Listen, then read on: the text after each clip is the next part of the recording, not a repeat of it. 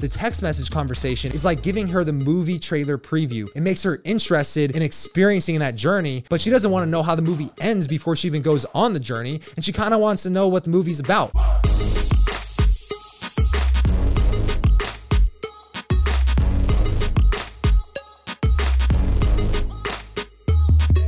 What's up, man? Patrick James here, and welcome to another episode of Raw Dating Advice. In this episode, I'm gonna be going through a text message conversation that one of you guys sent in, and I'm gonna break it down text by text, and we'll see exactly where you went wrong. Let's go through this. The first text you sent her: "Hi Diamond, this is Bruce. What kind of trouble are you getting into today? Question mark. I just got my purple leotard back from the cleaners, so my day is going to be busy rescuing children and puppies.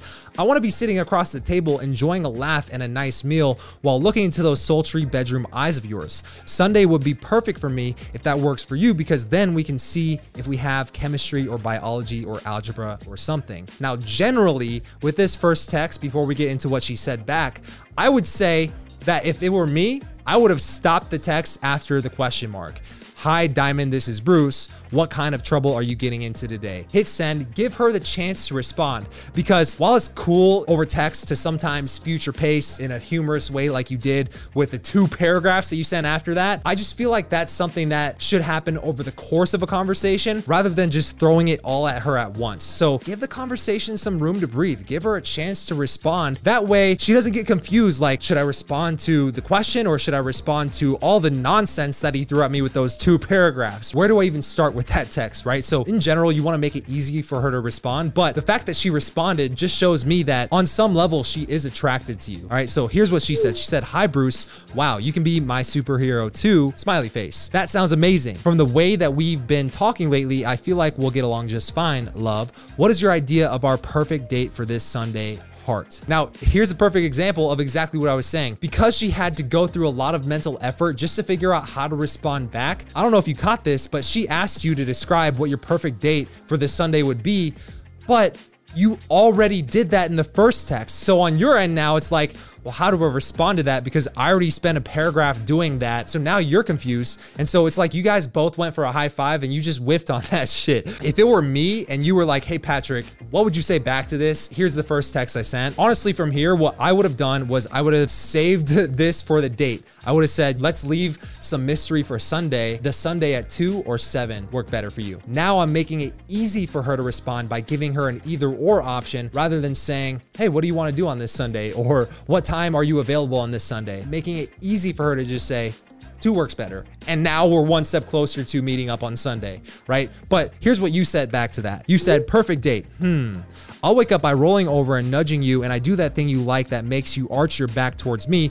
We make breakfast. We have tickets to hang glide at 2, so we have to hurry. We finish the evening off by watching the sunset from Red Rocks with a nice bottle of wine." On an emotional standpoint, think about what did you just send accomplish? Honestly, it accomplished nothing for this conversation, because vividly describing and future pacing, you already did that in the first text, right? So doing that again in the third text without moving you any closer to setting hard logistics doesn't really move the interaction forward at all. And because there's already a level of confusion there, it's like, okay, well, now what do I say to this? You already made it hard for me to respond to you with the first text when you did this shit. Now it's like, what do I say back to this as a woman? Even if she liked the way you described it, you didn't even describe a date, right? You described the morning after you guys had apparently been having sex all night. "I wake up by rolling over and there you are in my bed, and I'm gonna make you arch your back now, and then we're gonna spend the whole day hang gliding and drinking wine on the beach." None of this makes sense anyways, because what if she has work the next day? What if she has a fear of heights? What if she has green hair, but damn, she looks good? You take her to her house, but she was fine, and then she whips out a dick that's bigger than mine. This is a very common mistake I see a lot of guys make, which is you skipped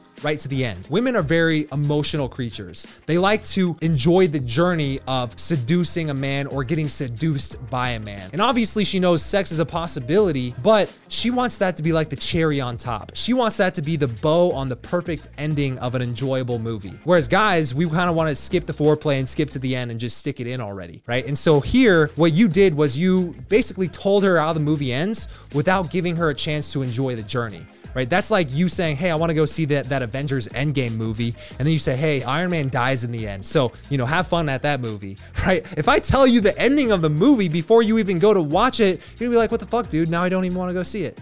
right? And so that's essentially what you did here with the date. You told her how the date ends before you gave her the chance to enjoy the journey of the date, which makes her less likely to want to go on the date in the first place because you took the mystery and the intrigue out of enjoying the journey. And so then she said, okay, my face is red. I misread your question and thought you wanted a perfect date with you, not the first date. Oh, well, but you have to also reciprocate and tell me your ideal date. And then you just said, are you still good for Sunday? So here's my practical takeaways. I know I've been roasting you this whole time, but honestly, it's constructive feedback. This is how you get better. The first thing I would say is give your conversations room to breathe.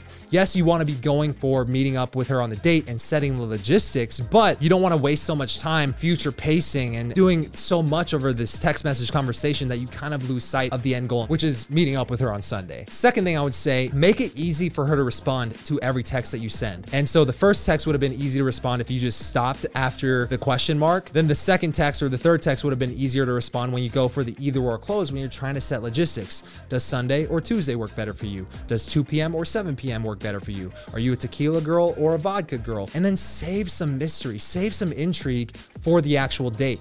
That's kind of like the carrot on the end of the stick that you're dangling in front of her as bait to get her interested in even wanting to come on the date in the first place. The text message conversation, if we're keeping within the movie analogy, is like giving her the movie trailer preview. It makes her interested in experiencing that journey, but she doesn't want to know how the movie ends before she even goes on the journey, and she kind of wants to know what the movie's about. That's why she asked you, describe the date to me. But it was already doomed from the start because you already described the date, but the only reason she said that is because you didn't make it easy for her to respond in the first place. Now, here's the thing, guys. If you're watching this and you're thinking, okay, well, what do I send to girls and what kind of text could I be sending? So I actually created a resource called 30 Perfect Texts That Get Girls. It's literally 30 copy and paste texts that you can send to a girl in any conversation that'll make her excited to see you in person. That way you don't run into conversations like this. So if you want to check that out, link is below this video. And last announcement, make sure you're subscribed because this Tuesday, I'm coming out with a Q&A video where I'm going to be answering back to back some of the questions that you guys have been sending me on YouTube and on Instagram. So if you want to see that, be looking out for my video coming out on Tuesday. On that note, I'm out of here. Peace out.